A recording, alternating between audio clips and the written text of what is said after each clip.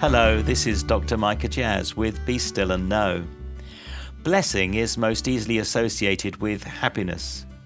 Some of the translations of the scripture replace the word blessed for happy in the opening statements of Jesus' Sermon on the Mount.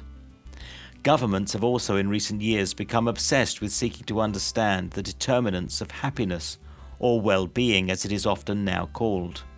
Of course, government seeks to identify some interventionist mechanism that might increase personal happiness in the hope that it might boost popularity at the polls. Yet, Adam Smith, the great Scottish father of economics in the 18th century, warned against the person who, quote, seems to imagine that he can arrange the different members of a great society with as much ease as the hand arranges the different pieces upon a chessboard. Here, Jesus presents a series of paradoxical statements. A paradox is in fact a statement that appears to contradict itself. Jesus locates being blessed or happy with circumstances we might naturally seek to avoid or resist. It highlights that for the follower of Jesus, happiness is not something to be manufactured, but rather encountered. It is not some political, social, or economic good. Rather, it is the result of a deepening and enduring friendship with God. It would be contrary to go in search of poverty, mourning, or persecution in hope of finding happiness. However, it is somewhat reassuring to know that in such circumstances the comfort and mercy of God are both available and in evidence. For the Christian must not assume they have accessed into the gospel, a means to ensure a charmed life free from the disconcerting interruptions that can throw their life off course. Not one of us can avoid the storms of life. Our comfort and confidence is that Jesus comes to us in such storms. Our challenge remains to discern and respond to God's visitation during such storms.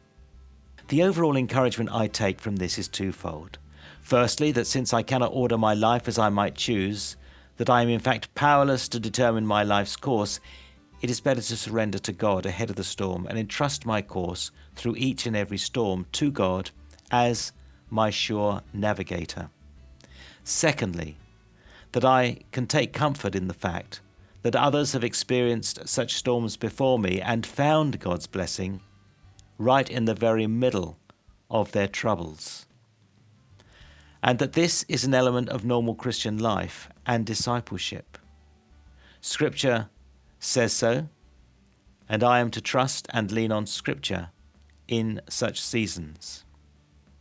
As we enter into the God space today, you may well need to reconsider the nature of blessing. This is not some simple feeling of well-being. Rather, it is the knowledge of being secure within God's love and provision. When circumstances lie beyond your control, you can confidently rest in the knowledge that God is present and a trustworthy navigator through the storm.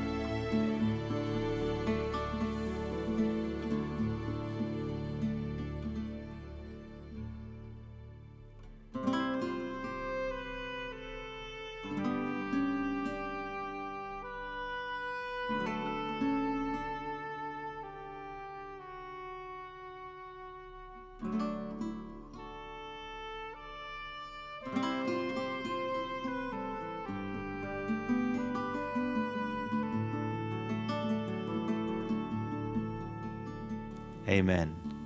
I have come to recognize that my life lies well beyond my control. In fact, the very act of surrender to Jesus was always a clear commitment to hand such control over to God. However, it takes time to recognize what this means in practice. Please send your questions, your comments, your concerns, your insights to me, micah.jazz@premier.org.uk. I'll write back personally and in confidence as soon as I can. And visit premier.org.uk/Voice of Hope. Join our Voice of Hope family and follow along with these daily meditations at home in print or direct to your favourite mobile device.